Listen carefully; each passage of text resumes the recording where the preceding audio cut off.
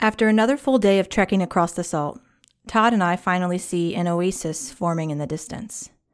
If I didn't know better, I would have thought my mind was playing tricks on me again, forming a mirage in a time of most need.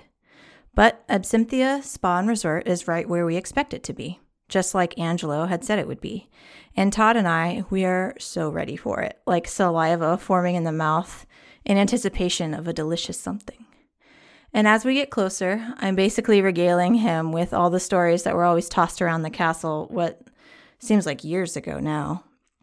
All the rumors of the healing properties of the hot springs, foot massages that don't tickle, hairstyling appointments with no time limit, and the strongest drinks and the softest pillows in all of Wormwood, to the point that by the time we're almost there, we're going off back and forth about which we're going to get into first.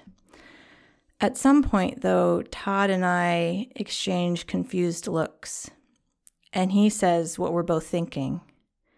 Isn't it kind of weird? There don't seem to be any people here. I thought this place was supposed to be popular. I have no answer for him. Then the idea strikes me, and I stop in my tracks. I thrust my hand out and grab Todd's shoulder, and I blurt out, "Fuck Todd. Wolfram's henchmen. They must have made it here before us, and they've already cleared out the space to make us an easy mark. Denise was never here at all. Angelo's led us straight to where we let the deacon know we would be. You remember me saying those moths just wanted to be rid of me, right? It's a trap, and we didn't even see... Frida! No, that's not... I don't think... Now, Angelo is a friend. Think about it. Why would he have worked with you to have more control over your void powers?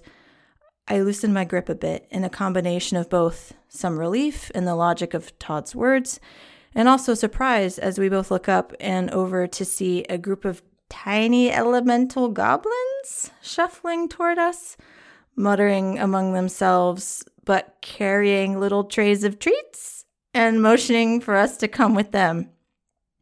And as it turns out, the Mephits immediately recognized me, and they're so accommodating. "My dear Queen Frida, you must be so tired," and offers me a glass of water. Another says, "May I take your weather travel clothes? Perhaps you would prefer one of our famous patented cloud robes." They catch me looking around. "Oh yes, please, madam. Don't mind the emptiness. You're a very special guest, you see, and your garçon is most welcome as well." Todd is absolutely aghast at this. I quickly say, "Please, boys, this is my good friend Todd, and you will treat him with as much respect as you do me, if not more so." Todd straightens up a bit and continues looking around as if he wasn't paying attention, and the Mephits shuffle ahead as we follow at a slower pace. I can tell he doesn't trust them and that muttering they keep doing just out of earshot. But after a few minutes, when we each have a drink with a tiny umbrella and mouths full of bites from an elaborate charcuterie board, he's nudging me with a smile and waggle of his eyebrows like, "Yo, I'm with the VIP Frida. This ain't half bad." Once we're full and satisfied, Todd stands up. "Well, I've got a good feeling if there was anywhere ya bat was gonna find a moonstone, it'd be somewhere around here." "Wait, Todd, what? Already? We just got here. Don't you want to try the hot spring?"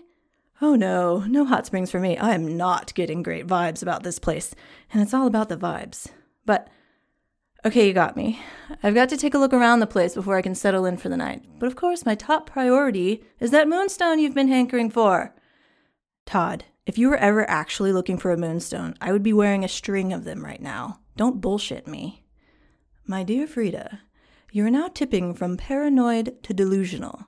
Do get yourself some due rest while I'm gone." And with a swish of his cape, he walks off with an offhanded wave. A steamy Mephit touches my hand and leads me quietly to a room where I melt into a hot bath. For a brief moment of respite, I remember I am the queen consort Frida, untouchable. I am living a charmed life again. I close my eyes and sink below the water. I forget I am the runaway traitor, the abandoner of all I've ever loved, of all who have ever trusted me. I'm not sure how much time has passed, but no one is around when I exit, fully dressed in high-end Absinthia loungewear. So I decide to explore the place a bit myself, half hoping I'll just stumble upon Denise, other half hoping I'll find some paper, maybe, and a bit of time to sort out my thoughts. And the more I wander, the more obvious it is that there really are no other people here.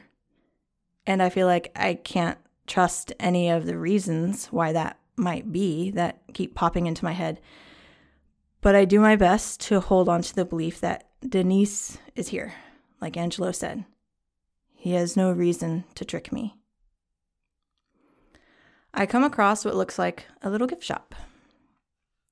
I poke my head inside, then make my way looking around slowly. But suddenly I stop, frozen in place.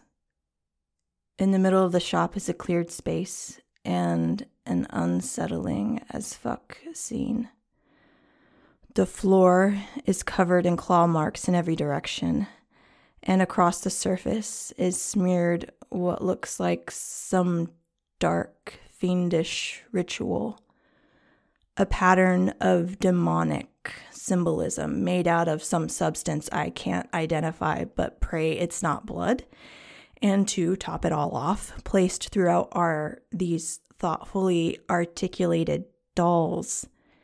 And it occurs to me that this moment right now, this is all by design. And whoever made this scene, they wanted someone to stumble across it just as I am now. I begin to back the fuck up. But someone is already standing behind me.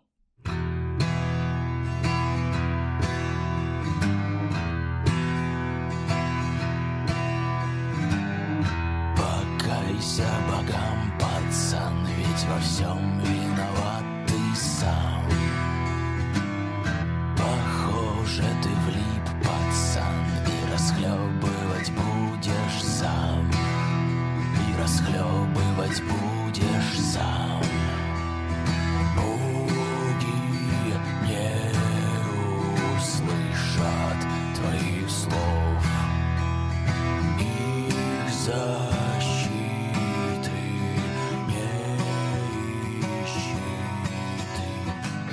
Nerd! Crom is your boyfriend. You're the only person who's like, more Fire Emblem characters in Smash. Yes, unironically. There's already so many. Hey, leave some characters for the rest of us. This is my most controversial political opinion. Fire Emblem deserves more representation in Smash Brothers. More Animal Crossing characters. Give me the Nooklings. Give me the Nooklings. Austin, every time that you share that opinion, I'm gonna go to Sakura and convince him to delete one of the Fire Emblem characters from the game. Okay, but Rossetti for next Smash, because he's not in New Horizons and we need Rossetti. He's very angry. And he could like throw pickaxes at people. That's great, and I agree, Lauren. We should jump into the adventure because last time we were together. Can Dwayne be Rossetti now instead? So it's actually been 2 weeks for us. The audience hasn't had an interruption in their schedule. Wait, but how much has it been? It's been 2 weeks. Since I looked at you. Da-da-da-da-da-da-da-da-da. I don't know the rest of the words, but it's been 2 weeks. Come on. So Austin, he looked at me. You grew up in the 90s? Oh God, I can just think of it. It's been 1 week since you've looked at me. Yeah, God, it's 1 week, you schmuck, not two. It's been 1 week since you've looked at me. There's words. Learn the Caught words. your head to the side and said I'm angry. 5 days since I laughed at you because you just did just what I thought you were going to do. 3 days since the afternoon, we realized we're both to blame, but what could we do? Yesterday, you just smiled at me because it'll still be 2 days till we say we're sorry. There we go. That's why we have Comrade on here. Bare Naked Ladies sucks. Hey, Gordon is a perfect album, so you take that fucking back. Wait. Yeah, no, you can, fuck it, but Gordon is perfect. Strong opinions. You know what else is perfect? Our D&D campaign. Oh, no, it's not, Laura. That's reaching.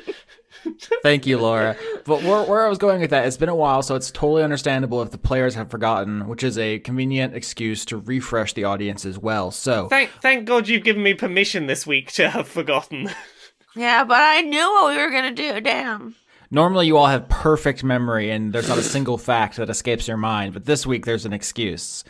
So I will explain once again where we left it, which is we went to the Absinthia Spa and Resort. There are 5 locations to explore. There's the hotel, there's the dining area, there's the recreation area, the shopping area, and Crater Bay, a shallow body of water with a mysterious shard sticking out of it, which is giving off a strange white light. So faced with those 5 options, the party went to the dining area, into a crab shack where they met some mephits. The mephits told you they would tell you how to meet the queen if you can answer one simple question. I remember that they asked the question, but I did not think of an answer to the question. That's fine. The question is, what is the shape of the world?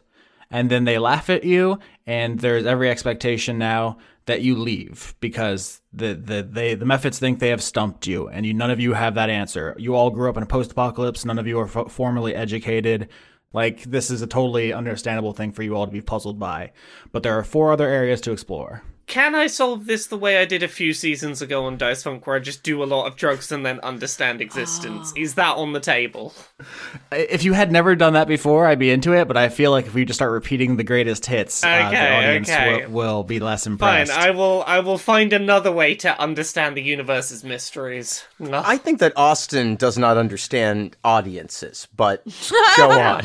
There's a reason that concerts play the greatest hits. They play well. I absolutely do not understand audiences, and some of that was illuminated recently. I met a professor named Michael Bakan, B-A-K-A-N, who studies autism, and within like 10 minutes of meeting me, he was like, "Oh, you are extremely autistic, my dude, from the way that you do not make eye contact, you don't know what to do with your hands, the way you talk."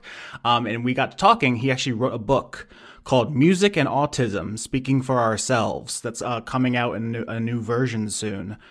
So that's Michael Bakan, B-A-K-A-N. And we were talking about my podcast, and he's like, it'd be cool if you mentioned it, because someone who he worked with, because we were just talking about his process, his co-author was someone named Graham Gibson, which is what, Graham, G-R-A-E-M-E.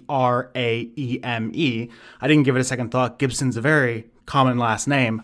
But guess whose son that is? Oh! No. Wow. No. The world is very small. Was Mel Gibson? No, William Gibson, author of Neuromancer. Oh my god, I was like, I don't know any other Gibsons except for the guitar. And I was like, what the fuck? That's wild. I'm not going to lie. I went to Google and typed someone Gibson to see who would come and up. Mel Gibson literally has like 10 kids. William Gibson was my first thought, but I was like, that can't possibly be right. No, but Neuromancer, obviously a groundbreaking work of cyberpunk, a big influence on season 4. Apparently, Autistic has co-authored this book, Music and Autism. It's coming out a new version. It looks like it's very, very soon. So it's on Amazon. I just typed it in, so it's easy to find. But someone I met recently who helped me understand myself and how I don't understand how other people view me. So that's not understanding other people's perceptions is a great time. Woo, Autism Squad. Super fun. Well, so now I look like an asshole. Thanks. No, it's great. It's 100%. I'm used to it. It's fine. It's all cool and good. And I met someone who knows William Gibson's son, which is like 7 degrees of knowing a cool guy. That is crazy. Where were we? I've completely lost the plot. We don't know what shape the world is. Yeah, you don't know what shape the world is. So there's every expectation here that the Mephits think they've stumped you, and you're like, well, let's explore the rest of the spa. There are 4 areas. The guest services area, aka the hotel. There is the recreation, the shopping, and then the Shard in the center of Crater Bay. Now, here's something that doesn't actually matter, but I'd like to think about it for flavor. On this Disney map you have in our Roll20, there is a monorail. Can we get on a monorail?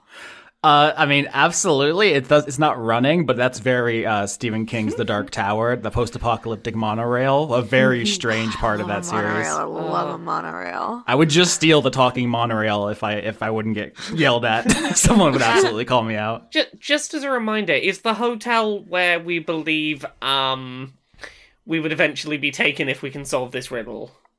No, the Mephits told you the Queen Denise Wolfram, is inside the Shard in the center of the bay. Oh, okay. Because, see, I was going to say we go to the Shard because the Shard seems like... A mystical shard would be the perfect place to find out the mysteries of the universe. We'll see, but I feel like it could be advantageous to go to the other things because the shard seems like the biggest thing. Yeah. Everything's totally open for exploration. I also have to clarify, I think someone in the audience pointed out that I said Diane Wolfram. It's Denise Wolfram. Diana is the leader of the Bat Folk in the Glass Forest. That was just a Freudian slip in an earlier episode. Denise Wolfram. I want to go shopping. Oh, we can go shopping if you like. I like shopping. That's not Lola, but it is Lola. I mean, that is a very valid excuse to pick where to go next. Maybe there'll be something left. I don't know. Get a nice hat or shoe. Got to see what's left before the sales clear everything out. It's funny because if you look at this map of Disney's Caribbean Beach Resort, under the shopping heading, there is literally only one thing, which is a trading post. Every other heading has many different things, but shopping district, very small. Can I just say about this map, I can't stop looking at it and seeing that the lake looks like a foot.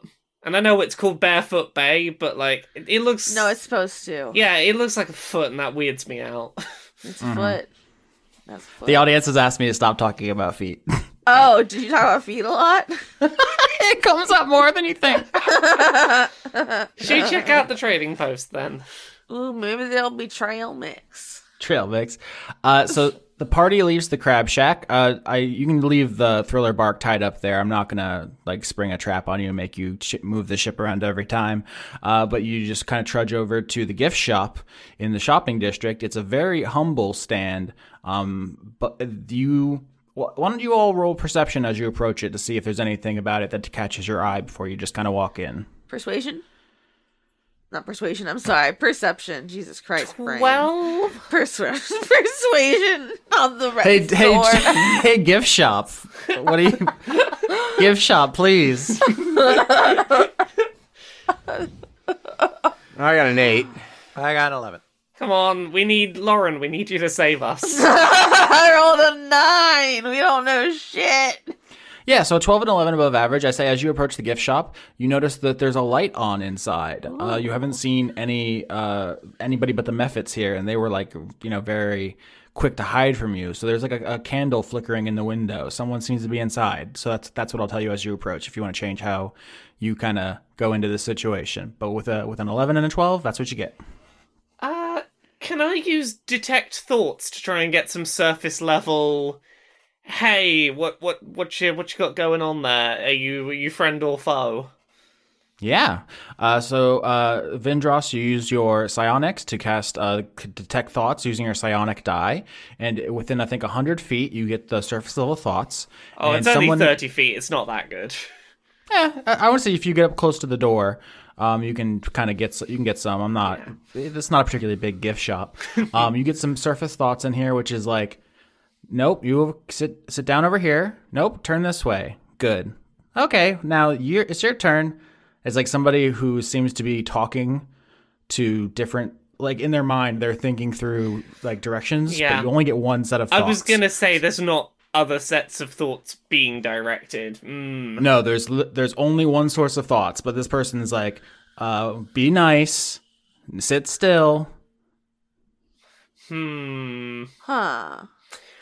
My gut says if we just go in very smiley and friendly and don't acknowledge whatever weirdness is going on there, probably it's gonna be fine. just whatever's going on in there, it's totally normal. What a roll to knock. There's no knock roll, although there is a knock spell, weird enough. Oh, there is, yeah. Yeah, but if you knock on the door, and I think... So, Vindros, you're still keyed into the surface level thoughts. Yeah. You just get someone, the person whose thoughts you're detecting it basically just thinks to themselves, these Mephits, so annoying. I'm busy right now. Go bother the halflings, you jerks. Vindros sort of just through the door goes, sorry to bother you.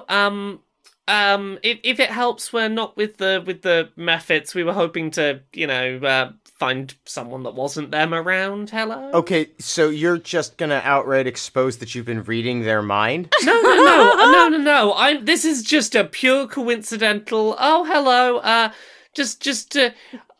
We're not with them. Hello, it's us. Okay.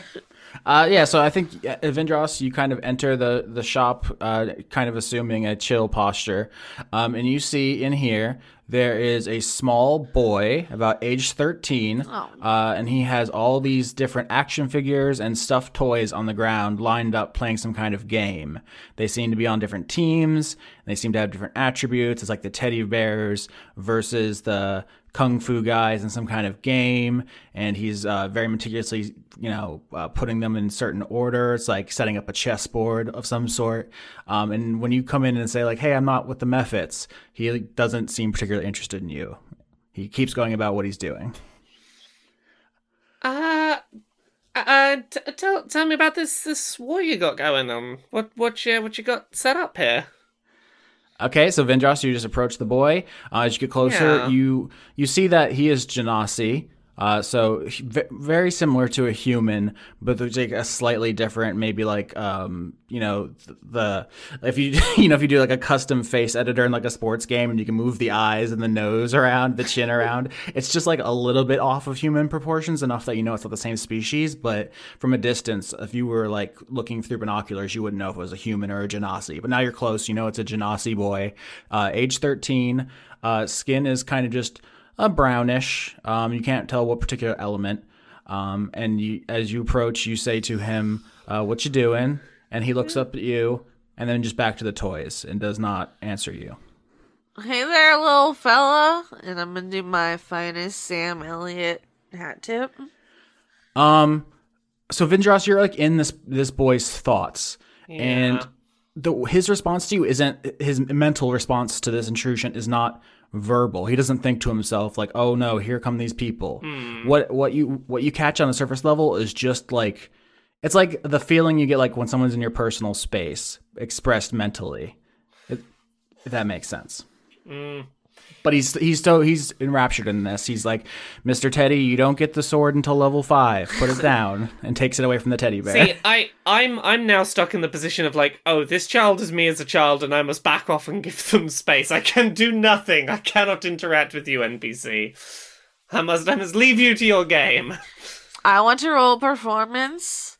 Okay, y'all know how chickens, like, heads can stay... Yes, perfectly stabilized. Well, yeah, while you wiggle them around. Yes. I want to do that with Sandra Hell yes. to try and get his attention. Yes. Oh my god, I love the stabilized chicken Oh head. no!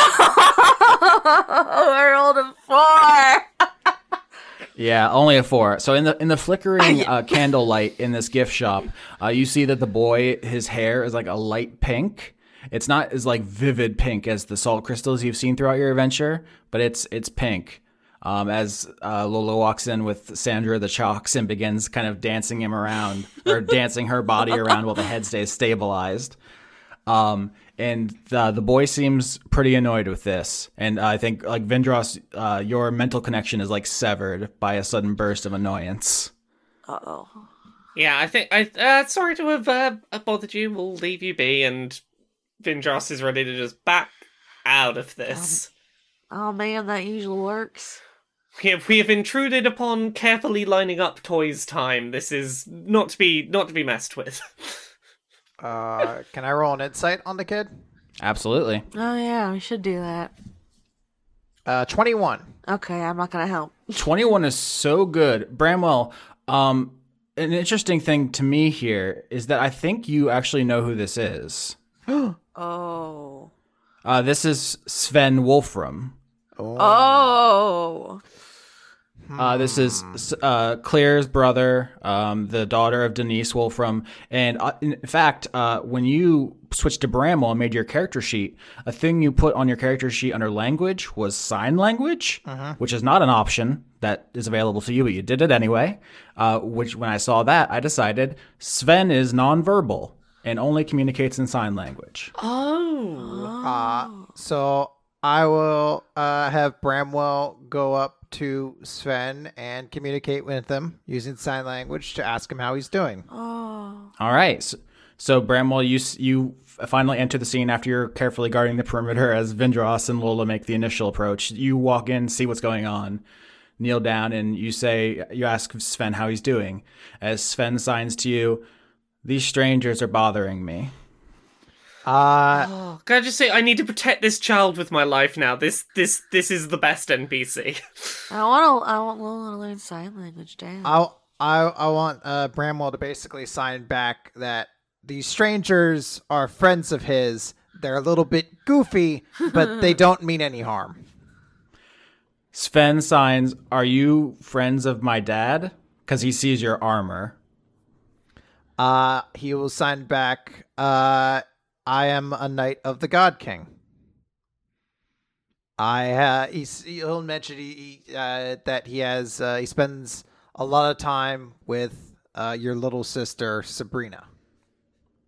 Now, I imagine at some point the two of you have met, but because of how long Sven has been here, he does not remember you. Do you remember him? Yes. I think Bramwell remembers all the Wolfram kids. And I think it's much more reasonable that he would be remembered in return, since that's a case of like the royalty remembering the bodyguards, essentially.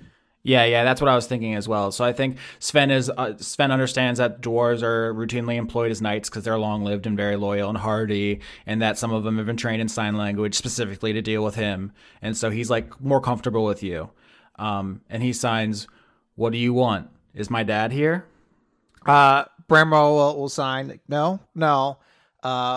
We were just in the area. Sven signs, "Nobody comes here.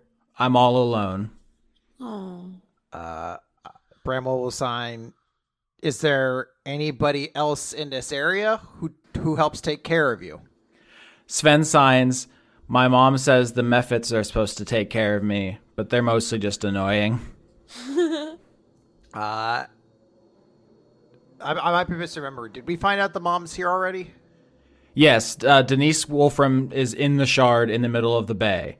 The Mephits said the Mephits implied it would be dangerous to go just walk in and talk to her, and they said they would tell you the secret if you solve their riddle. But there's actually nothing stopping you from investigating the shard if that's how you wanted to proceed. That's just what they said. Bramwell will sign. They met the Mephits, and they were kind of weird. They asked him a riddle. Yes, I think Sven's eyes light up a little bit, and he signs, "What riddle?" Bramwell is going to act completely stumped. He says, they asked us, what is the shape of the world? And we had no idea. Sven looks very proud, and he says, I made a model of the world one time for schoolwork. My mom makes me learn all kinds of stuff. She's a genius." Bramwell is going to say, that's very impressive. Do you still have that model? Sven says, I left it in my old room in the hotel. Oh. My mom made me move over here to the gift shop because she filled all the rooms in the hotel with her experiments. Could you tell me which room it was? Sven signs that he can't remember. He says, I think it was on the 6th floor. The even floors are elementals, and the odd floors are animals. Ooh, animals. Bramwell will sign back. If we go and find it, would you like it back? Sven signs, you can have it. I got an A. How old is Sven, by the way? 13? Yeah. 13? Okay. 13-year-old, yeah, Genasi boy. So Bramwell will just sign, is there anything that I can get for you? Oh, I don't like that chuckle. Sven signs, he says, Mom says I'm not allowed to have any of the animals as pets because they're dangerous. Could you bring me the cutest one from the hotel? Hell yes. Bramwell will just say, we'll do our best. Okay, so now we have the 5 areas. There's the hotel, which you now know is full of elementals and animals, which Sven has characterized to you as his mother's experiments, whatever that means. There's the dining area where the Mephits are, the recreation area, you don't know what that is, and the shopping where Sven is. Lauren, Lauren, I've just realized something terrible. If we're going to get this child the cutest animal, that means that you can't have the cutest animal.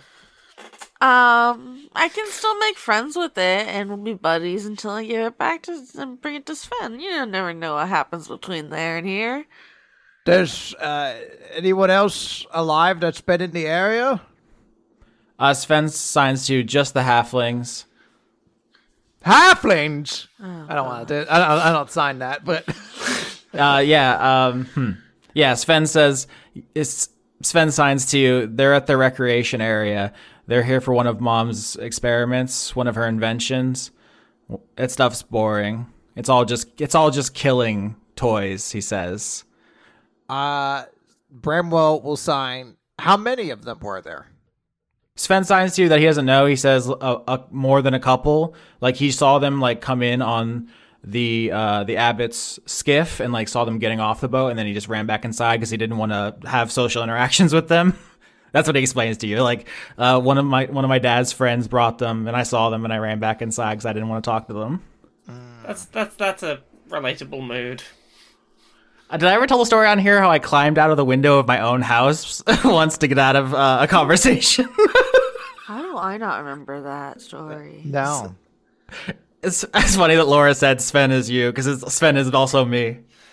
I feel a lot of connection to this child.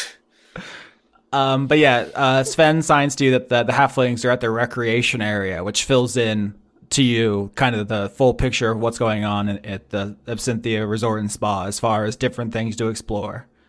The halflings are here for what Sven calls his mother's killing toys, whatever that means. I want to release all the animals. Yeah, the killing toys place sounds like a bad place to be. Yep, I mean it doesn't sound great, but if Lola wants her crossbow back. Yeah, but I just want to release all the animals first. Plus, maybe they'll be grateful, right? And they'll join me in battle. You never know. Sven signs to you, Bramwell, and asks if you want to play. You want to play a game with the toys. What's the game he wants to play? It's called Snuggle Chess. It's like chess with the different action figures and toys, but instead of like killing each other when like rook takes pawn, they snuggle them. Oh, that sounds so wholesome. We need more games like this. This is good. Do you want to play? Do you have like games proficiency, which is a real thing you can have in D&D? No, Bramwell does not, unless the pieces are made out of vehicles, because I have vehicle proficiency. Are they perhaps made of herbs? Well, you're practically Mr. Monopoly with the monocle. I know. I am Uncle Pennybags, so I think that should give me advantage. Yeah. Vindros would be up for playing. Okay, yeah. So you don't have a gaming proficiency, so you just roll d20, and Sven will roll proficiency. Right. I got an 18. I got a 12. That's respectable for a first try. Yeah, you hold your own. So how do you picture this, Sven? I called Laura Sven. I don't even. Let's not even unpack that Freudian slip. Like invent a kind of chess variant here with me with like toys. Because in previous seasons we had Holodeck, we had Dragon Chess. We've had a lot of different games. We're kind of making a new one here where it's like. I'm picturing that like the various toys are moving around on essentially Tetromino patterns. Yes, I love it. A Tetris chess. Yeah, Tetris chess. It's all sorted by something like maybe like the size or the color of them dictate like, well, this can do the L shape because it's that color. Ooh, I do like a color element too. That's really satisfying. Yeah, because then you've got like nice, color symmetry for movement works well. Yeah, so there's like a spatial element with the shapes, but then the color, it's like, Fire Emblem, sword beats axe, axe beats lance, lance beats sword. It'd be like red beats green, green beats blue, blue beats yellow, yellow beats red or something. Yeah. In addition to the types. Exactly. I think we're onto something here. Okay, I love it very much. Sven does crush you convincingly, but he doesn't seem disdainful of your effort. He's like, well, you did well for someone who hasn't played this before. He signs that, I think, to Bramwell, and then Bramwell can choose to give that however you want. But he said he's played better. No, he'll offer that you did excellent. Bramwell's like, he says, get wrecked, noob. Vindros is happy to have picked up enough on the rules to have not just had to stop every 2 minutes and go, wait, what can this piece do? Yeah. Okay, so does anybody have any more questions? Sven seems alarmingly well-informed for someone of his age. It seems like he doesn't have much to do but think and, like, read and play. Bramwell asks, when was the last time you saw the God King? Oh, I actually know that. I had to really dig deep into my own like mental lore to figure out when that would have been. I think what Sven signs back is after Sabrina's mom left. Can I sign back? Why were you sent out here? Was it a punishment? Sven signs no. The God King loves my mom. My mom's doing cool science. I'm with her. God, that's a cool mom. So let's cut over to Clear and Amy, who are digging a hole right now. Fuck, But it's still also, me.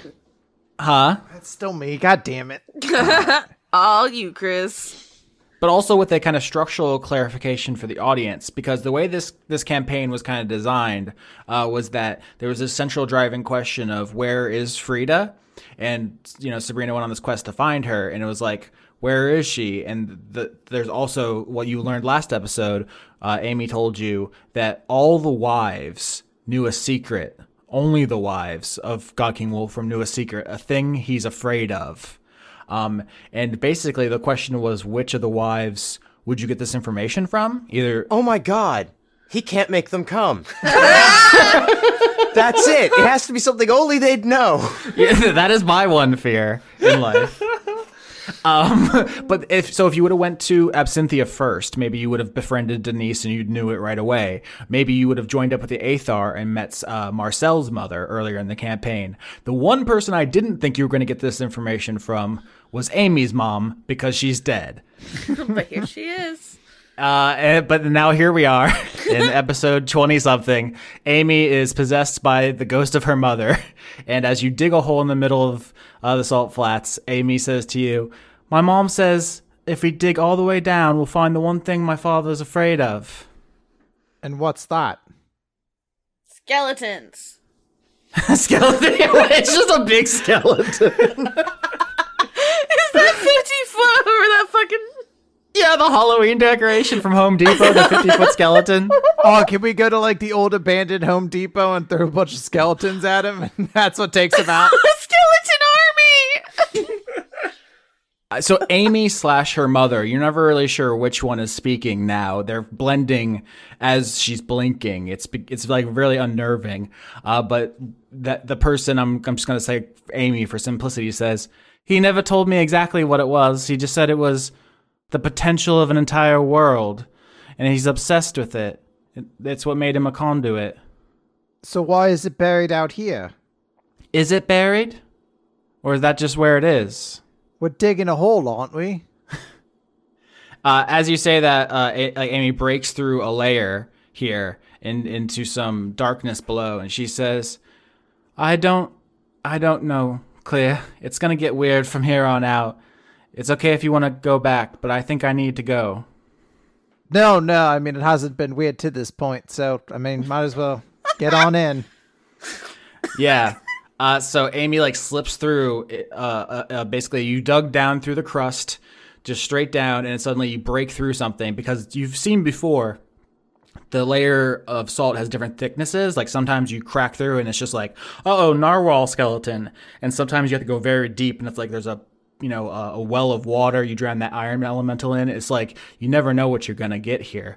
But when you break through a layer and you slip in after Amy, you land in a dark tunnel, and you're immediately assaulted by just a terrible smell. Ooh. Just like a rotting, like you're gagging immediately. Ew, icky. Yeah, actually, Constitution saving throw. Okay. You can't make kids throw up, Austin. I got a 10.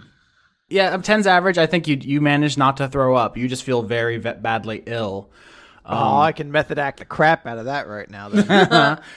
I don't know what the worst thing you've ever smelled before, Chris, is. For me, someone left some meat in a car for a couple days. Oh no! Oh no! It's one time I made one of those protein drinks in a shaker. Oh no! And I put it in a drawer at work and forgot about it, and then found it 6 months later. And that is the worst smell in the world. No, because it's basically just like old milk. The worst smell in the world was when a dead rat crawled into a radiator and died. and that it just was blowing out dead rat smell. My last month when I went to the cab place, there was a dead rat in the ceiling above where I worked, and this is Florida, and it was just there for like. I mean, there's a long part time. where it was literally raining insects on you from the ceiling of that that's building. true. And then there was one night where the water came through. From the Just a rain. biblical plague of a place. God, they're still open. And I don't know how. So right now you're in kind of a dark tunnel, Clear. Did we settle this? Do you have dark vision? I do have dark vision, yes. Okay, I saw some people saying that Ice Genasi shouldn't have dark vision. So whatever way you to be homebrew fair, this, you have it. Yeah, I basically took a fire genasi and just took everything that said fire damage and turned it to cold damage, basically. Sick, dude. Okay, so you do, and in our universe, that's just how Ice Genasi rolls. So you see this... Because it's coldest at night. I can't dispute that. That's just science. facts. That's just science. So you see Amy's already walking ahead of you down this dark, smelly tunnel. Do you say anything as you follow after her? So have you said anything to your mom recently? Are you able to talk to her, or what's up with that? I think Amy holds the skull up and listens to it, and then turns to you and says, "She talks to me." Are you guys hitting it off? It's complicated. I did kill her, so we have to work through some stuff. But didn't she... I'm trying to remember. She asked her to kill her, didn't she? Or no, she had to. She had to, yeah. Yeah, her mother's dying words were to reassure her that it was okay. Okay. Well, now you have the time to really talk it out. It's good things, really. Yeah, everything's kind of working out. We may have messed up a little bit, but if you become a conduit and you're my knight and we can kill father and I'll become the liberator queen, everything's gonna turn out okay. Yeah, I really wouldn't say we messed up, but it's gonna work because we're at this point, and when it happens, then we'll be able to focus on it and get it done.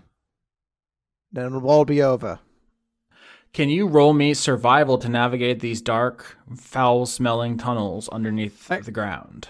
I got really excited, but then I realized I was looking at stealth, and instead my survival is hilariously bad. Oops. Yeah, I got a 2, buddy. All right. So you're walking in this dark tunnel. You're talking to Amy, who actually seems pretty upbeat about being possessed by her dead mother. The smell keeps getting worse and worse, and you don't vomit, but there's a point where you think, oh no, I cannot take any more of this. And you close your eyes to brace against it for a moment, and you are knocked to the ground. You take 4 damage, and something hits you in the dark, and you get knocked down to the ground here. You have dark vision. I was going to say it's hard to see, but there's some kind of mass above you. And it smells fucking awful. It smells like a dead body is on you. Oh God. Okay. I mean, so can I take a look at it, see what it looks like? If you call out to Amy, she can summon some fire to see it better. How about alternatively, what if I blink? That's your solution to everything. Just blink away, you coward. I just want to disappear from scenarios in life. You're gonna run out of spell slots before you get. That's the last one I have for level 3. So yeah. Oh my God. Clear, you have it leveled up. It's gonna be fine. It's gonna be fine. I don't know why we're acting like it's not gonna be fine. So you're knocked to the ground by this terribly smelling mass. This just disgusting, almost like just a wave of nauseous, awful feeling, and you blink away, and so you are not on the physical plane where you can be affected or touched anymore, which gives you the perspective to see what's going on, which is there's a fleshy, writhing blob, like a mass of skin, kind of. Basically, what you see is that this foul-smelling stuff is that the walls of these tunnels are like a fleshy organic quality to them, and some of it is torn off. And you can see as it kind of tries to stand up from where it knocked you down to like turn and look for you. There is like rudimentary limbs kind of pressing through this flesh, humanoid but mangled and like boneless. This is essentially like a flesh golem. I painted one of those. I will leave because I don't really need to hang out with that. Yeah, my face is like, y'all seen that bird that like looks disgusted? It's me. It says visible disgust. That is the face I'm making listening to all of this, Austin, you monster. Lauren, please post visible disgust bird in the Skype for me to enjoy. I will. He's great. Now, birds aren't real though.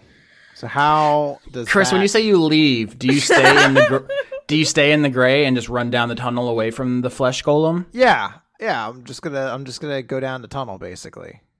So we gotta get to this thing. So you leave this mass of writhing flesh behind, with Amy, who begins fighting it off with her ash magic. Her bursts of ash and fire kind of illuminate the tunnel as she forces it back. Flesh golems actually have aversion to fire. If the golem takes fire damage, it has disadvantage on attack rolls and ability checks until its next turn. So if this was a combat scenario, you would have kicked its ass pretty handily just because Amy happens to have its weakness. This wasn't particularly planned. You could be here by yourself. You could be worst enemy. You could be like intense enemies with Amy and she wouldn't help you. It just so happens she's on your team. So she fights it back. She doesn't kill it, but she like uses fire to force it to flee. Cool beans. But yeah, so that's what she's doing as you go on ahead. Do you continue scouting or do you wait for her to catch up? Okay, keep scouting. Actually, I was going to say roll something, but because you're in the gray, nothing can really stop you. That you have like not infinite time, you have until the end of the spell. But I'm going to say you go on ahead and what you find is more fleshy walls. No, I knew it. Essentially, I don't know if you'd know the word quarry. But you're in a kind of rock quarry and some tunnels and part of it, and all the Power Rangers are gonna fight here soon. And all the walls have become infested with putrid flesh, and sometimes parts of it rip off and attack. What the fuck? But now that you're in the gray, they don't sense you. They can't. You can just kind of go on, and Amy's gonna catch up. But you get to the end of a tunnel, and there's like a shaft down into a lower level. Is this like a flesh mine? No, it's just a flesh shaft. It's fine. Don't call the episode that. Hey, who doesn't love a flesh shaft? The flesh shaft. Someone has to say something better than flesh shaft, or that will be the name of the episode. Maybe if there's a flesh sack, I don't know. Nope, not better. That's the same. That should be the same place. Austin's very handsome. See, you can use that He's instead. not going to. He doesn't believe you. No, I don't believe it at all. Okay. Do you go down the shaft, or do you wait for Amy? I'll wait for Amy only because I need to make sure this is the right place to go. Okay, so Amy like basically fights her way alone down this shaft. Every once in a while, the walls rip open, bleeding pus and mucus as fleshy golems kind of come out of the walls, and she forces them back with ash magic. And as she reaches the edge of the shaft, your blink wears off, and you pop back into the real world. And she looks at you and she says, "Where were you, knight? Your queen needs you." I thought you had blink too. Shouldn't we avoid fighting anything? I have to conserve my more powerful spells. You don't know how far we have to go. Well, now we know. So down there, or what's up with that? Yes, we have to go to the very bottom. Do you just jump in, or? Okay, so there's a confidence and a nervousness. You don't know which is Amy's and which is her mother's, but this person simultaneously has two expressions in a way that you feel a queasiness in your stomach looking at. I wanna do a cannonball. Okay, you cannonball into the flesh shaft. Let's cut back. Let's cut back to the wolf pack. The flesh shaft is a little. Okay. I'm sorry, Lauren. Can I get that one more time? The flesh shaft is a little old place where there's too much flesh. Look, it was cold that day, and Yep. All right, so the team makes it to, I believe, the hotel. Yes. Yeah. Seven stories. This is clearly built recently, which is to say post-apocalyptic. This is not like Harp City, which is an artifact from the old world made of glass and steel. This is like adobe or brick. This is like the people who came after the calamity found this bay and built this thing around it as a tourist attraction. You don't know where all the tourists are, or for that matter, where the staff is. But that's the thing you definitely understand when you see this building, is that this is not a pre-apocalyptic artifact that people just moved into. Okay, I want to release some animals. How y'all feel about that? I mean, that seems like what you would do.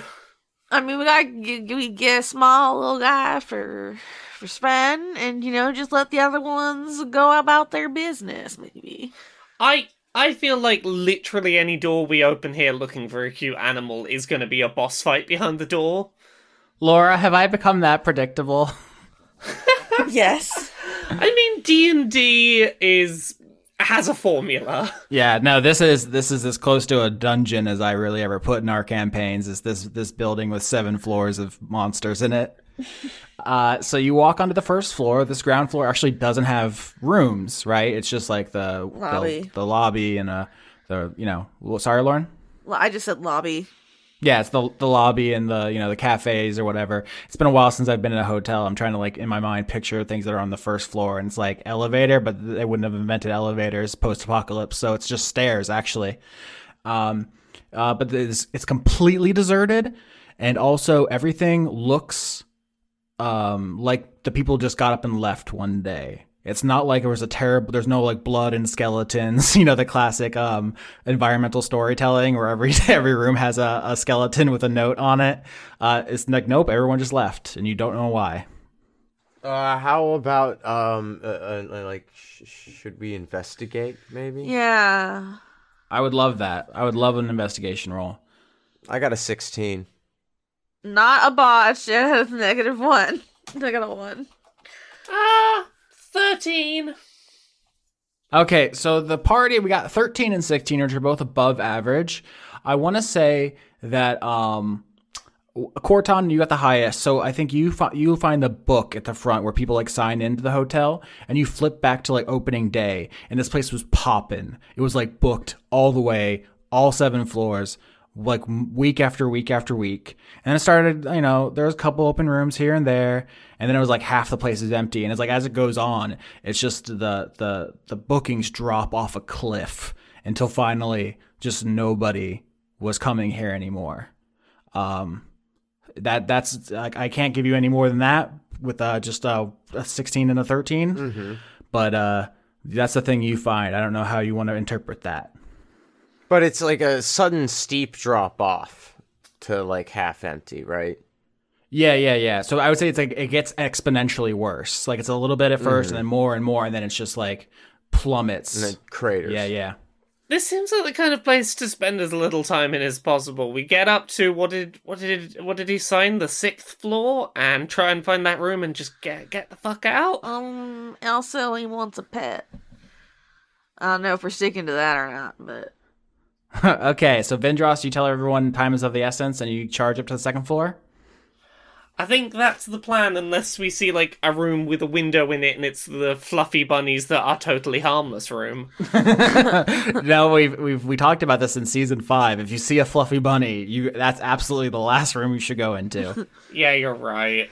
But yeah, so you go up to the 2nd floor, and the way this is structured is you get up to the landing, and then you go onto this floor, and then across the hallway is the stairs to go up to the next floor. It's alternating sides of the hallway, if that makes sense. Okay, are there any little windows in the doors? Well, no, they're hotel rooms, Lauren. What kind of hotel? Have you been to a hotel with windows on all the doors? I don't know if they're putting. I feel like if she's putting experiments in there, she'd install doors with windows. Because then, what if somebody labels the wrong one? She's like, "Oh, I'm going up the tiny baby puppy guy," and then it's nope, it's the murder guy. It's funny you say that, because no, there are not windows, but she did do something, which is these doors have colored. They're color coded with like swatches of paint. It looks like she walked down these hallways with 3 paint cans, green, yellow, and red, and like 3 paintbrushes in them, and just like marked the doors, green, yellow, or red. Yeah, do we think she did it the way everybody would assume it is, or do you think she did it like weird to be different? And so green is usually good, yellow is like, oh, bye. Can we insight that? Can we insight if this is a reverse psychology situation? Yeah, sure. Insight these painted doors. Hell yeah. I love to insight a door. I don't know if you're joking, but I'm doing it. I'm just saying. 22! 20. I'm sorry, I was muted. I screamed, how did I botch this? That's very funny. Okay, so 22 and 20, the party 100% succeeds. You know, green means like benign, yellow means maybe some danger, and red is like, don't fucking open this door. And Corton botches, which of course means as you walk down the hallway and all you realize what's going on, Corton just opens the door just to poke his head in and see what's inside, and is immediately yanked inside the room. I thought red meant sexy. I want to ride into the room. Unpreposterous? Yes. Can he fit? Of course. Can Every he? hotel has to. OSHA regulations ensure that your hallways need to be big enough for a moose. For all ungulates or whatever they are, however you pronounce it. Apocalypse OSHA. The dice love me this season. I don't understand. What did you do? I don't know. You Like, cursed I mean, by a I did witch? sacrifice that puppy, but it was really for a good cause. I needed a vacation. Okay, so Corton is pulled inside a room marked red, and like just quickly yanked behind the door. And Bramwell. I guess we're going in there. Huh? I guess we're going in there. Yeah, Bramwell comes in hot on his heels, slams the door open with preposterous. So what you see when you enter the room is a very actually clean and like maintained hotel room. It doesn't look trashed, but Corton is being grappled by what is unmistakably a mercury elemental. Oh, I love Oh, Mercury. that's a bad time. That's bad, but it looks like it'd be so fun to touch. Yeah, it's a roughly human amount of mass of quicksilver, of like, Terminator 2 liquid metal. It's like coiling around him and like trying to choke him out or like almost go inside of him. I'm not doing damage to Corton yet because I want to see how this shakes down. Do you want to roll initiative or does someone have a solution? This isn't a solution, but I just realized if Aosha makes everything big enough for mooses, that means that there's capacity to fit things as big as mooses in these rooms. Oh, yeah. So in bringing his moose with him, Chris has retconned the universe to allow him to put almost anything in here. That's fine. Go for it. I want you to be you, buddy. Can I roll an Arcana check to see if I know what Mercury is? Or do I just think this is a sorcery? Yeah, so nature check. 16. Yeah. So this is a mercury elemental. I think you know that. You know mercury is a thing. I think like maybe someone has uncovered enough mercury technology just for rudimentary thermometers. So temperature affects this thing, but it's alive. It's roughly human size. I don't think, with the 16, would you know that it's poisonous? That's the question. I think with 15, it's dangerous. This thing definitely wants to kill Corton and is going to unless someone stops it. But I don't know if you know it's poisonous. That's the question. You know what? I'll say yes. I'll say you know enough to know that the prolonged contact is also bad, even if he survives. Do I know what a weakness to Mercury might be? I think you know piercing damage isn't going to do it. Slashing isn't going to do it. Maybe you can bludgeon it away from Corton. I have bludgeoning. I can do that thing. Can I try and bludgeon this off? Sure. Basically roll against Corton's AC because this thing is wrestling Corton. You'll hit both, but if you do enough damage, you can get it off of him. All right, so, okay. Do I hit? Oh, yeah, you hit. Oh, God, yeah. yes, you hit. 24, Oh, my God. I do hit. What a hit. Okay, so a 24 to hit, only 6 damage. So, I don't, hurt Corton a lot, but I hit the mercury presumably very precisely in a way that would get it off. Okay, so you do 6 damage. I'm actually what I'm going to do is do a strength check to see if I lose the grapple. Well, I'm going to say with disadvantage. And can I just say how much I appreciate Vindros's generosity in trying to get our new friend off first. I get it, because sex. Can I cast something before this happens? I rolled a 3 against that 6, so the Mercury Elemental fails. Oh, okay. Never mind. Hooray! I saw an 18 and got worried. Yeah. So the Mercury Elemental grabs Corton, drags him into the room, tries to smother him to death. Bramwell blows the door off with the moose, and Vindros runs in, and you just hit him, I guess, with the blunt side of the axe baloney. Yeah, with like the flat side of it, just trying to pure knock it off. Yeah. You give Corton a good whack. Corton takes 6 damage, but this thing doesn't want a piece of that, and it's like loses its grip and like flows off of him, and then takes like a defensive posture. It's outnumbered, but it has that kind of cornered animal vibe where it's like, oh, you wanna fucking go? I'll take you with me. Does it speak primordial? The only one way to find out.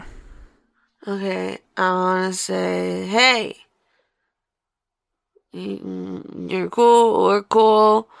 You let him go, we'll let you go. And don't gotta just leave it here. Okay, so to decide how I respond to that, how about I get a persuasion?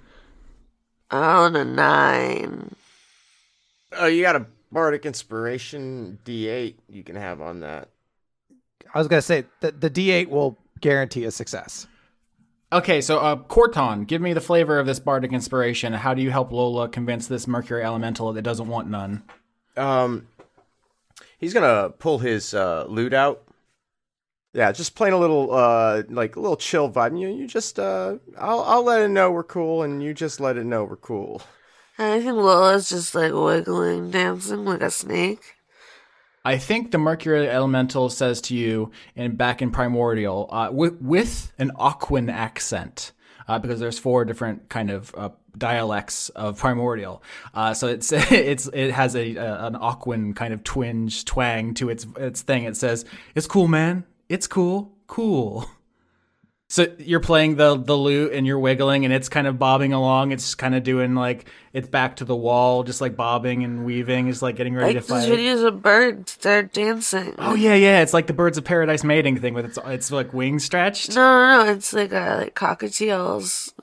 When you play the music, they just like bounce up and down. Birds dancing to what was that? Carly Rae Jepsen. Don't act like you don't know her name. She has a sword.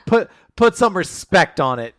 She does have a sword. Okay, so Corton and Lola work together to pacify the Mercury Elemental. You're not best friends, but you basically convince it it's not worth fighting 4 against 1. Hooray. All right, you back out of the room, and I think once you get clear of the door, it slithers out and goes down the stairs. Bye, bitch.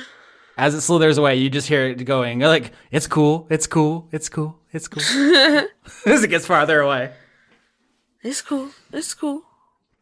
Corton, Constitution saving throw against mercury poisoning. Cool. As a mole, I believe you do get advantage.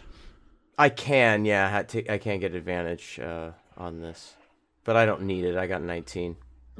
Yeah, I think this might have poisoned somebody, but Corton shrugs this off like nothing. You could have eaten a bite of it and you would have been fine. His body's fought off worse things. Barely felt it. It's like that Simpsons joke about all the viruses can't get through the door. Three Stooges syndrome. Yeah. All right, so you have a clear shot to the stairs to the 3rd floor. Do you take it and get out of this elemental hellhole? Yeah, sure. All right, where you get up to the 3rd floor to see the animals, which means we cut back to clear. Well, but we do have a flesh shaft. So you fall down a flesh shaft and you land in... Just like my dream last night. So you're falling, and then splash into cold water, sending a shock through you. And you hear above you Amy also falling. Do you do anything before she lands on you? I want to blink again. No, I'll swim out of the way because I don't have any spells that could catch her. So, tough luck, sister. Dexterity saving throw. This to me feels like a charisma saving throw. Because I'm going to be like, watch out for me. I shout that out up into the sky. Weird. Bramwell and Clear both have mercury poisoning. Oh, no. I got a 12. Yeah, that's fine. You can just dive underwater and she'll hit where you landed and neither of you collide and take damage. All right. I'm going to try to help her get out of the water. It's going to be easier for me as an ice genasi to not be bothered by the cold. I imagine as an ash genasi, that's got to suck. And she's my guide. That's exactly what happens is you're like, ooh, this is actually like refreshing, embracing. And she's like, I feel sick. Please help me. This fucking sucks. Yeah, I'll like drag her by like her collar out of the water. So roll athletics to try to swim and pull because you're still underground. It's still dark. You don't know where you're going, and you just keep going deeper and deeper. 8. Yeah, it's not great. So as It's not? Huh? It's not? It's not great. No. Huh. What now? What's the spectrum? Like what's the high end? The high end of rolling? Yeah. What could I have gotten? You tell me. I mean, you have a +2 bonus, which means 22 is as high as you could have rolled. Is this rhetorical? Am I being owned? Hold on, I'm gonna have to take my shoes off. I gotta count what the difference between these are. Okay, you're dragging. Oh yeah, that's a lot. You're dragging Amy through this dark water. She's not acclimated to it. It's like making her physically sick, and you're not making great progress as you swim through here.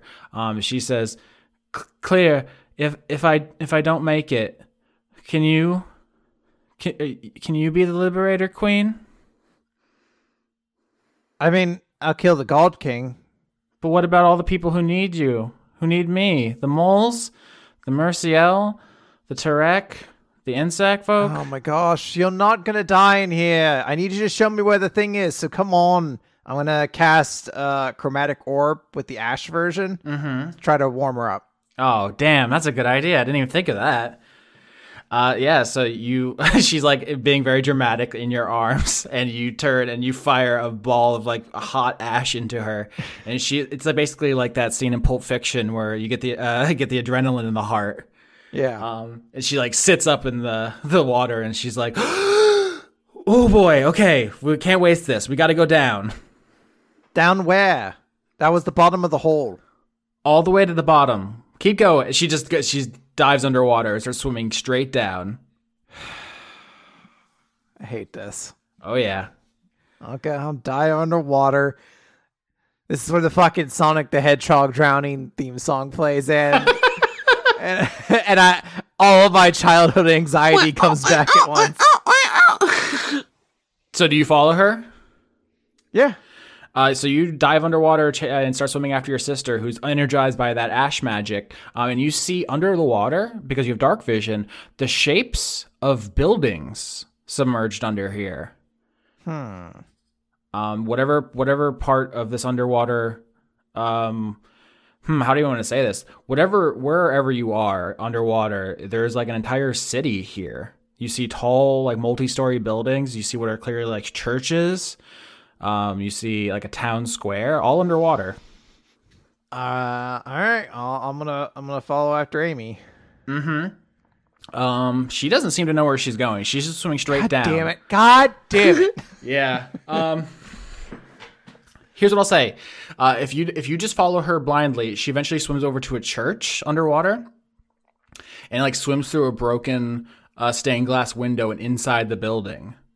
If you continue following her, she like goes down, or she like swims up and tries to find like an air bubble in like the rafters because of the way this building would have filled up.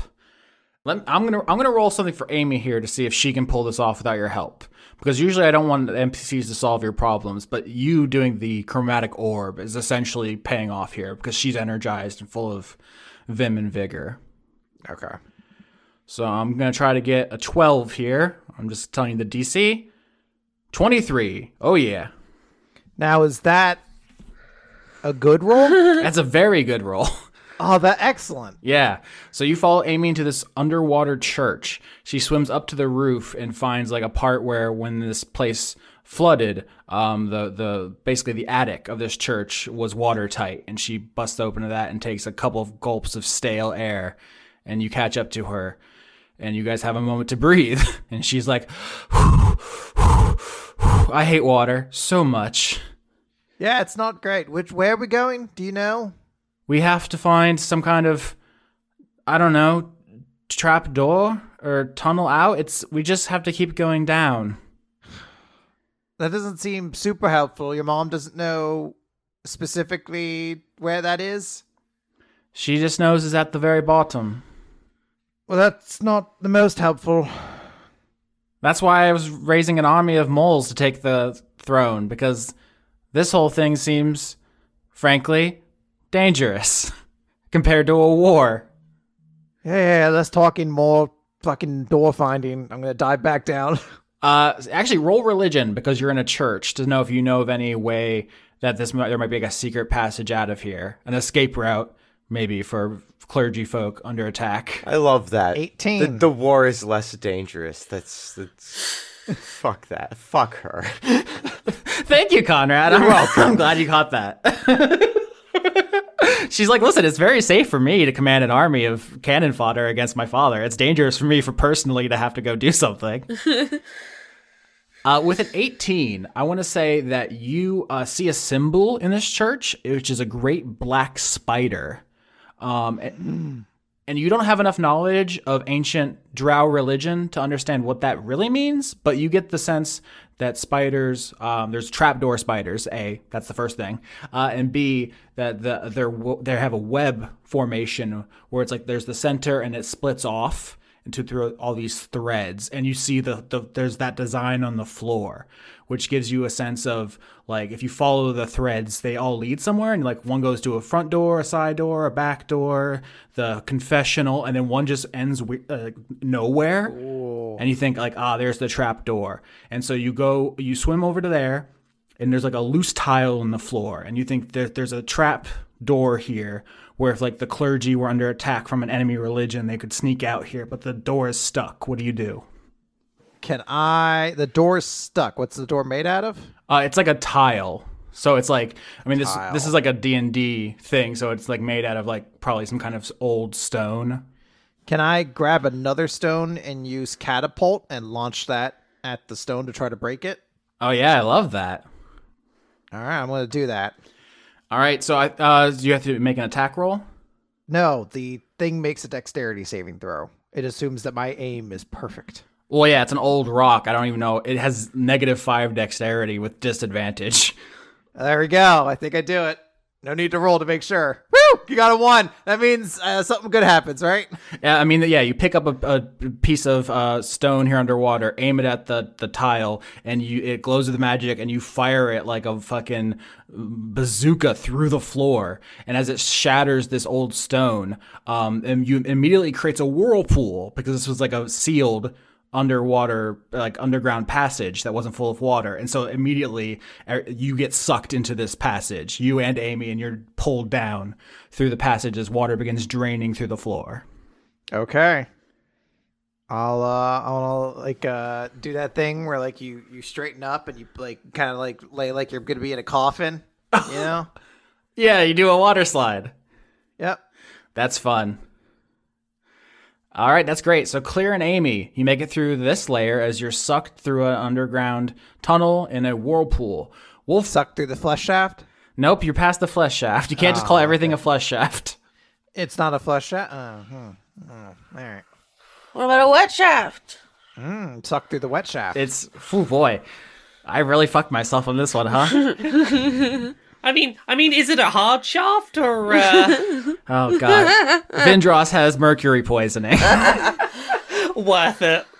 The Wolfpack. You reach the 3rd floor of the hotel, which you are to believe is populated by animals. Once again, the doors are marked green, yellow, and red. I want to open the very first green one. Okay, so I have some animals here prepared, but they're more of the boss fight variety. Lauren, do you want to improv with me a fun, cute friend? I absolutely do. This is so fun. I love this. Let's make an animal together, friends. What if it's like a hedgehog, half rat? A hedgehog rat? Yeah, a hedgehog rat. A hedge rat or a hog. A rat hog. A rat No, hog. wait. A hedge rat or a rat hog? I think I like rat hog better, but they're both good. Now, this is great because Sven, being a kind of having difficulty socializing, is famously the hedgehog's dilemma is the name of that idea. Yeah, they're very picky about their socialization, and they're very smart. So do you want to roll animal handling with advantage as you open this hotel room, and you see the hedge rat, this rat hog. Hedge rat hog. Yeah, the rat hog. Does it run away? Does it hide under the bed? I just think it does the like hedgehog noise they make when they're like scared or angry. Yeah, which we call snorfing. Yeah, it's like a snorfy. It's like a. It's kind of like that, but from a hedgehog's snout. Yeah, 10's not great. I don't think it comes out. I think I have one remaining Novocaine healing potion. Maybe we can just get a little bit numb. Oh no! How bad do you want this? Because I have create food and water. Oh, I can make some food, but like I gotta burn a good spell slot for that. do it for Sven. I'm gonna make you some food. There you go. Yay! Thank you, Laura. I magicked up some animal food. Yeah, what kind of food is it? Describe to me, Lauren and Laura, the scene of Vindros making food and Lola coaxing out the where I almost said werehog. That's Sonic the Hedgehog. Fuck. So like hedgehogs, they really like milk and bread for treats, but you're not supposed to give it to them.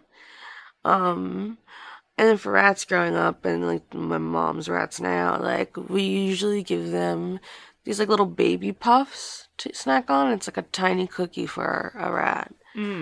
So like maybe it's something like that, with some like goo in the middle, maybe like a Ooh.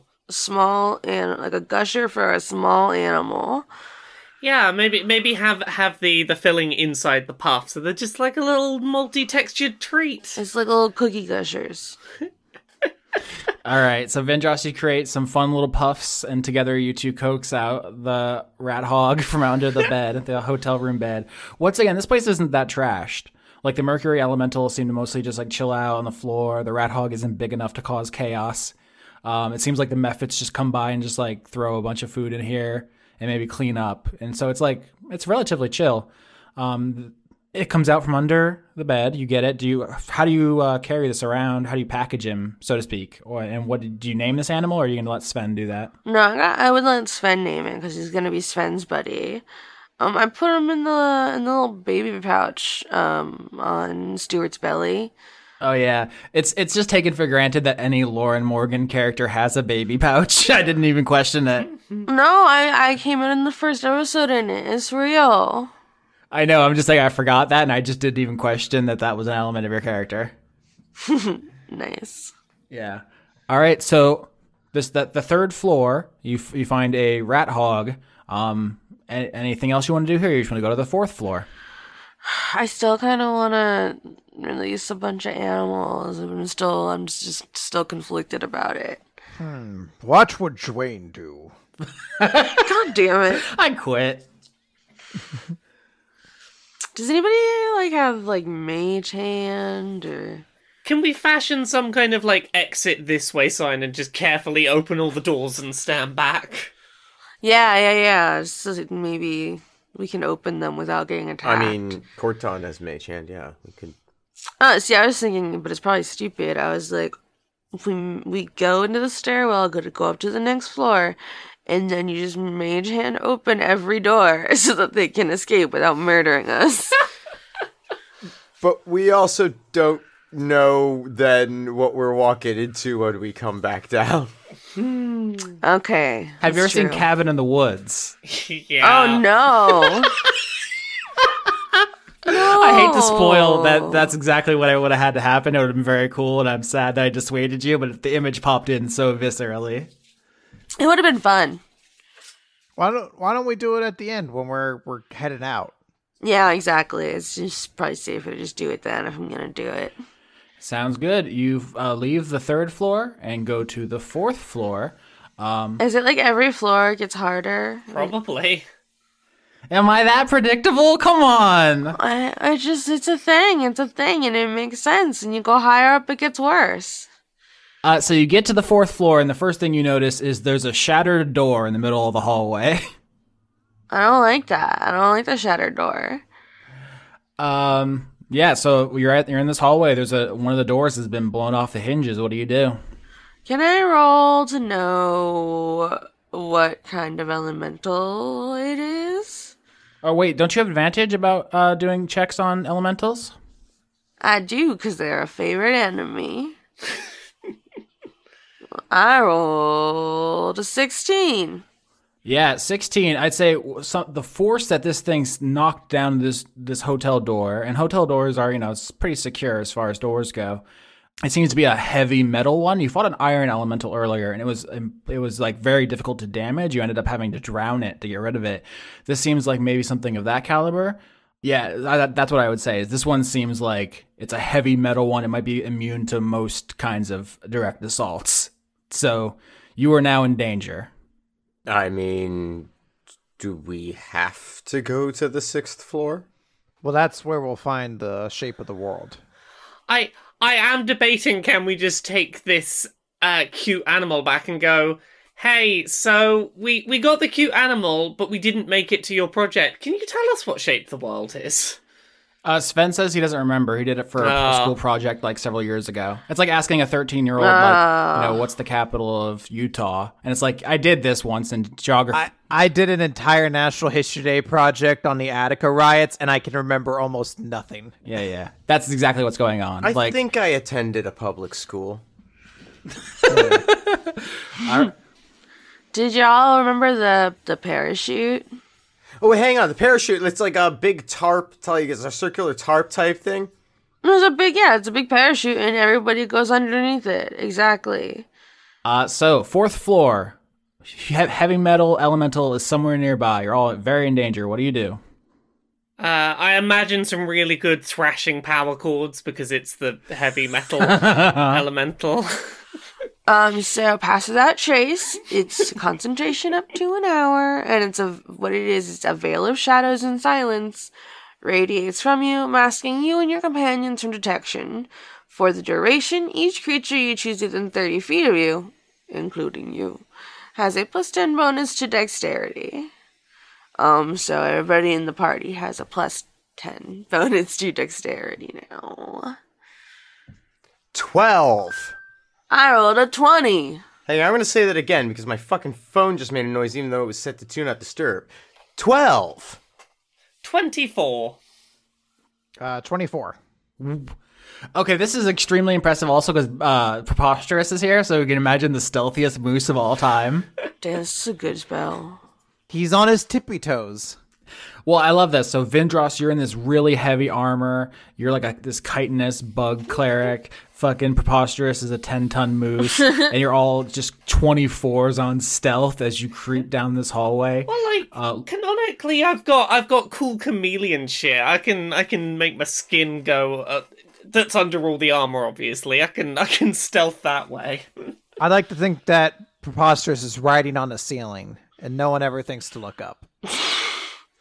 How do you get up there? With the 24, it's hard for me to dispute this. It's canon.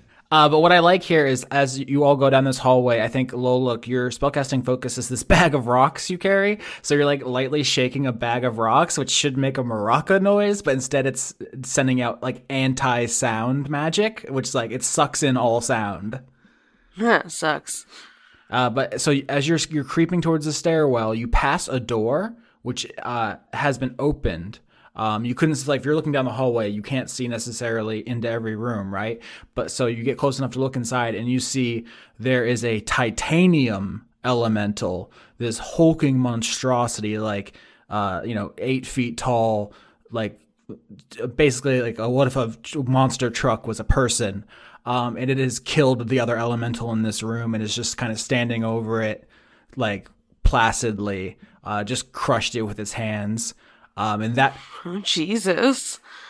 Yeah, you walk right by this thing. So if you had just walked down this hallway, it would have seen you, busted it out through this door, and started killing the party. But you just walk by this door, and the titanium elemental is none the wiser. Whew. Yeah, this place is getting bad, huh? So you make it to the stairwell, and you're up. Is that the 5th floor? The second was Mercury. The third was Hedge Rat. And the 4th was Titanium. So we're up to the 5th floor. Nobody open a single door for any reason ever. Well, we have to figure out which one has the model in it. What do we roll to just resist the urge to open doors? Can we roll survival to survive this floor? It's funny you say that, because as you get onto the landing for the 5th floor, which is once again animal experiments, you see the floor, the walls, and the ceiling are covered in blood. Oh no. Just walk through confidently like nothing is wrong. Well, we still have passed that trace. Have the energy of someone wearing a yellow fluorescent jacket walking confidently. You just don't look to either side and walk with purpose. Oh no.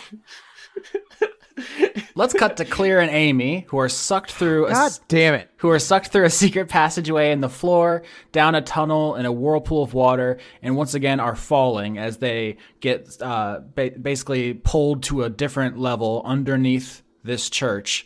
And you find yourself falling through the air in what is a strangely bright area. So far, it's been dark in the tunnels, dark in the drowned city.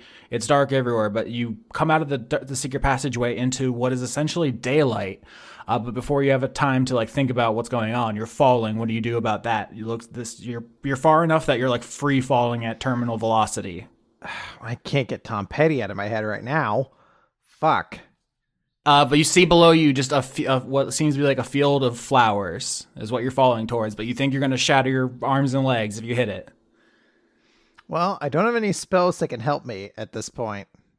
I don't know why I cast Blink 3 times. That just seems like a mistake. So I'll cast Gust, which is a cantrip to try to slow my fall. Absolutely, yeah. Is there any rolls associated with that? That seems like the obvious solution when you're falling is to fire a gust of wind downwards. I don't believe so.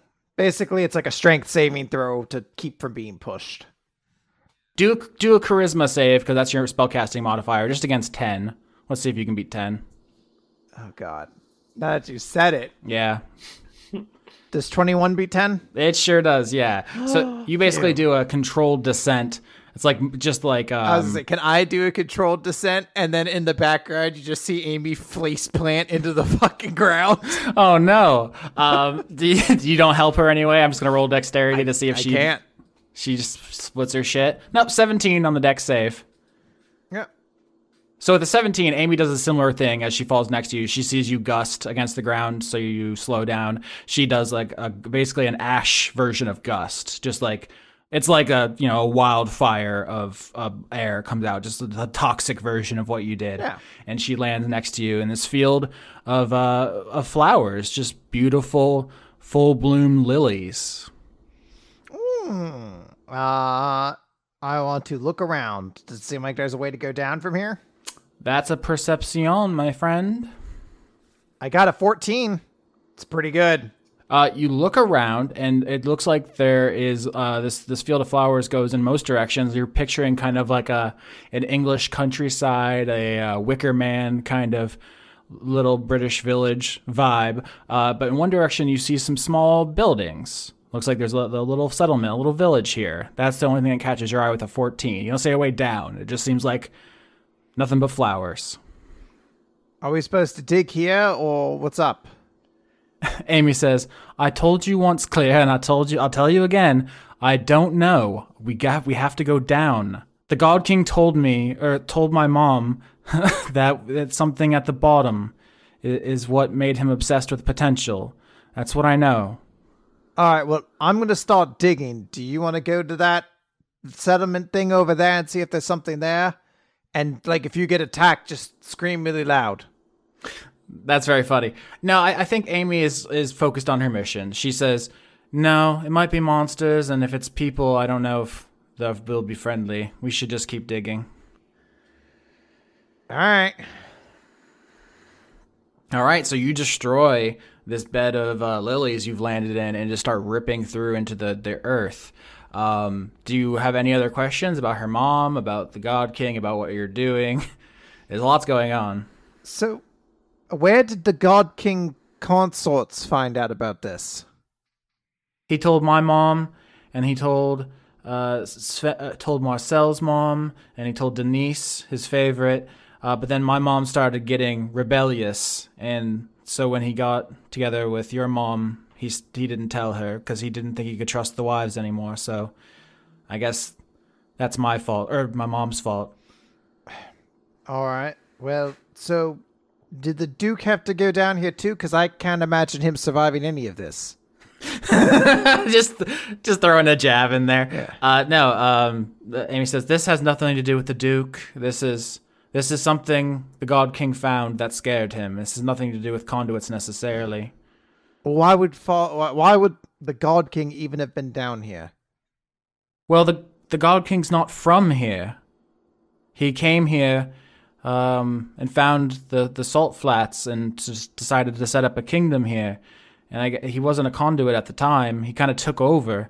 And when he became a conduit, it just so happened that because he was a salt genasi, he was able to leverage the landscape for his own benefit.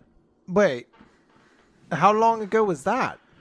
I don't know for sure. He's very old. Conduits don't die of old age. They can be killed, apparently, but they don't die of old age. Wait, so the God King could be like centuries old? Yeah, he probably is centuries old. He came here before all this was like this. He changed a lot of things in Wormwood. This is not his land. He's a conqueror, a colonizer. But if he's that old, why hasn't been able to make a kid with a conduit yet? I mean, he's certainly trying. It's just very difficult now. But there's only 4 of us. Are you asking why he doesn't have hundreds of kids? Well, yeah. If he's that old, what did he only decide to start having kids recently? Here's the thing about royal bastards, is that they're a threat to the throne. I know this because I am one. Having a child as a regent is just one more person you have to watch your back from. I mean, I guess. It just seems like he would have tried to do it before this point. Or maybe there are some we don't know about. Or maybe some reason that he needs to make one now. I hadn't really thought of it before. Maybe he's running out of time. And that's why he started having kids? He put it off because he didn't want to have threats to his throne? That makes sense to me. But the question is, what is he scared of and why is he running out of time? Well, I'm going to find it and I'm going to use it to kill him. That's the plan. And she fires a fireball straight into the last level of dirt and blasts a hole down deeper into the ground. And she says, "After you, sister." I jump in the hole. I go hole plunging. Yep. Okay. You jump into the hole in the field of lilies and plummet down into the darkness yet again. Wolfpack, roll stealth to sneak through this hallway covered floor to ceiling in blood. +10 still? +10, yeah. Apparently Pass Without a Trace lasts for an hour, which Yeah. seems ridiculous. 35! I had this in a previous season, and I used it once, and you were like, how is it still making you stealthy? It is a slightly OP spell. It's great. I love it. I got a 30 and a crit. Oh, I got an 11 on a botch. Oh my god, Does the +10 save my botch at all? Okay, so we got a crit and a botch. I have to think about this. Okay, so you all begin moving through this bloody hallway, stepping over like the pools of gore, trying not to get, fucking guts in your shoes.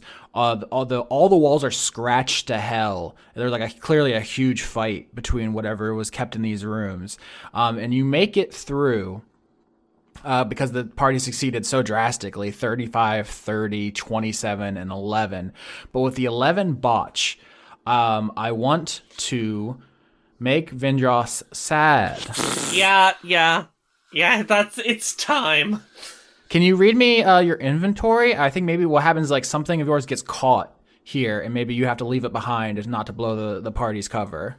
I've got the axe baloney, I've got my shield, I've got my plate armor. I don't know how all of my armor would fall off. No. And I have a Novocaine healing potion, and that's it. Yeah, so what happens, I think, is the axe baloney gets caught, the crook of it gets caught in some literally I think there's some ribs stuck in the wall, the creature was slammed into the wall with such force the ribs stuck in the wall like knives, and that gets caught in the crook of your axe as you're carrying it, and to avoid dropping it with a huge clang, you just let it hang from these ribs. And so you're left with a choice. Do you leave this weapon behind and hope for a new one? Or do you go back and we're going to roll initiative to fight what killed all these animals? How much would the party resent me trying to get this axe purely because it's a cool weapon? I've had it so long. I don't want to not have it. It has its own unique name. I got my weapon stolen. Yeah, but my weapon has a unique name. Mine did too! What? It was the heck bow! It's the axe baloney! You mess with the gecko, you get the heck bow. Ah. If you really want to. No, it's okay. I'll be sensible. I'll be behaved. Uh-huh. Yeah, that's not the kind of thing I want to fuck with. I have no axe baloney. All right. This is very sad, but it really all it is you go from a +1 mace to a mace. It's really not that mechanically bad of a thing. It's just... Yeah, but the flavor. Yeah. The flavor. It's been with us since episode 1 or 2. Yeah. It's sad. So this is our tragic moment. It's gonna be weird when I have to say I swing my mace. No, I swing the axe baloney. That's what I swing. I mean, technically you can name any mace the axe baloney. Yeah, but it won't be the axe baloney, will Paint it on the handle. This is like when the Romance Dawn got cut in half, except an axe got left in a hallway. I bet One Piece could make me cry about an axe. I'm not gonna lie. Mm-hmm. Oh my god. There's a part of me that's real tempted to, when it's time for us to leave, literally just sprint, grab the axe and run. Yeah, that's still on the table. I will say, as you reach the stairs, you hear some low, eating noises, just like something tearing flesh in one of these rooms. I have certainly not committed to leaving this behind forever, but for now it is gone. Yeah. So you get to the 6th floor, which Sven told you he used to live here, and then his mom was like, "Get out of here, kid. I need to store my experiments." Great parenting. Yeah. So you're still passed without a trace for an hour. So you have the run of this hallway. There are elementals here behind these doors, red, yellow, green. But there's no reason to fight all of them if you don't want to. But you don't know which one was Sven's room. What do you do? Can we listen for noise? Oh, yeah. That's a classic perception check. I got a 12. I got a 17. 11? 9. All right, so I'm looking for 2 15s. I have a 17 and a 12. Can anybody get that 12 over the line? Yeah, sure. What do I add to that? A D8. D8. Yeah, there we go. That's up to a 17. Yay. Okay, so for the audience, there was some rolling and some mumbling there. What's to be clear for what's happening? Corton gave Vindros Bardic Inspiration, so you rolled a 17, and Bramble has a 17. So how does this look? You're still passed without a trace, so you're not going to draw attention from the thing on the 5th floor. I'm not going to give you that. I'm not going to do that to you. But Corton, what do you do to help Vindros suss out the rooms here? He grabs her ass. It's not hard. That's cute. Oh, fuck. Okay, so how does grabbing Vindros's axe, fucking hell, axe, the Freudian slips. Okay. You reminded her. God. I know, it's the wound is fresh. No, but yeah, walk me through this. So you succeed. I want to give this to you. Tell me how grabbing Vindros's ass gets you in the room with Sven's science fair project. Because this is it. You've won, but I need to know how we get there. Oh, well, I would assume it would get her antennae going. Oh yeah, you've just got to alert and aware and like, oh hello, what are we doing? Yes, yes, I'm awake. I'm ready to do this. I mean, that's fair. But I'm saying, so walk me through. Are you like listening at each door? Are you like opening them a crack to see what's inside? Are you using your psychic power somehow? How do you figure out which room? Like narrate to me the end of this. This is the end of the episode. What about antennas under the doorway? Try and get a sense of what's going on in there. You know what? I can't dispute that. We have two 17s, so you go from door to door, and using your antenna to listen to them. And is it something like with Corton holding your ass, so you feel the confidence? Yeah, the whole way. Yeah. Mm-hmm.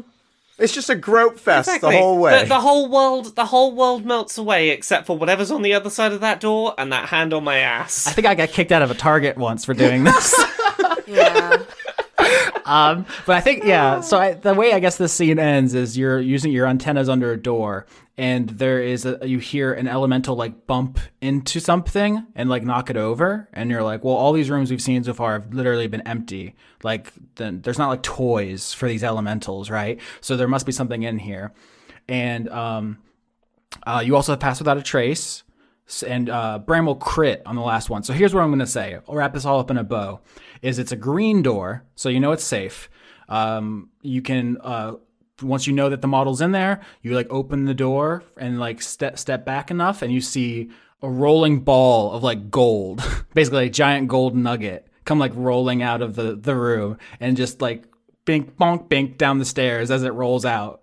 And this was safe. You crit on that, Bramwell, on your stealth, so it doesn't see you. It just is like, freedom! Like, it maybe even says that in Primordial, like, freedom! And rolls out of Good for here. that nugget.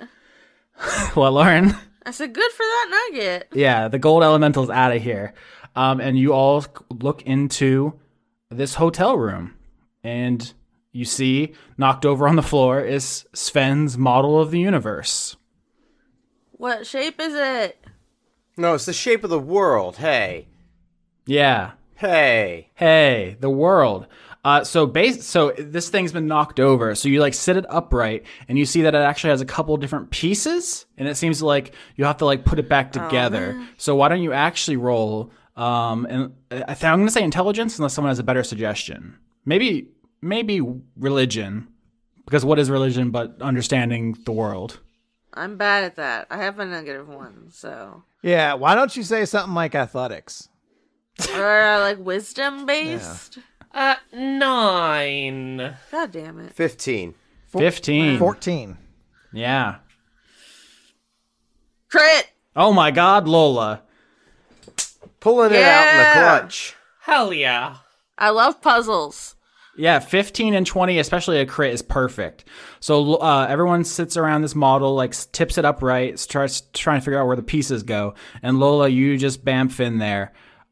You understand with your crit that this is not a static model. It's in fact a dynamic model showing a process. Oh. You figure out the basic shape of this model, which is a tree. Like the things that were knocked off. Oh, is it the eye? Okay, wait. You figure out this was a tree. Like you pick up all the branches, you put them back on. There's a big tree. In each of the branches, there's like a little globe, like individual worlds. With a crit, I would say you understand the like that there's an ancient belief that like when people die, they go to other worlds, right? Mm-hmm. So that's like a pretty basic understanding of that. But you understand that this is a model of how things used to be. And you break down this model, like you take apart, like you take the branches off and the little globes out of the branches. As you break this thing open, the base of the trunk of the tree is hollow, and you take each of the globes and you stack them in the trunk. Is the shape of the world a tube? The shape of the world is a tube, but more specifically, it is the dead, rotted trunk of the world tree. Oh, wow. So that's what I did. Boy, somebody fucked up, huh? Yeah, someone made some choices. Yeah, but you call that shape a tube. Once upon a time, the world was a giant tree with many worlds in its branches. Now it is a dead trunk Tube. filled with layer upon layer of the old world, like rings in a tree. I mean, that sounds like a pretty cool world design. I think someone did something very good by making this happen. This is... That's why there's a bunch of stuff under the salt, I guess. As you say that, Clear breaks through one layer and falls ass over tea kettle into the next, digging down, ring by ring, to the bottom. Ooh, what's at the bottom? What's at the bottom? I mean, it's turtles, right?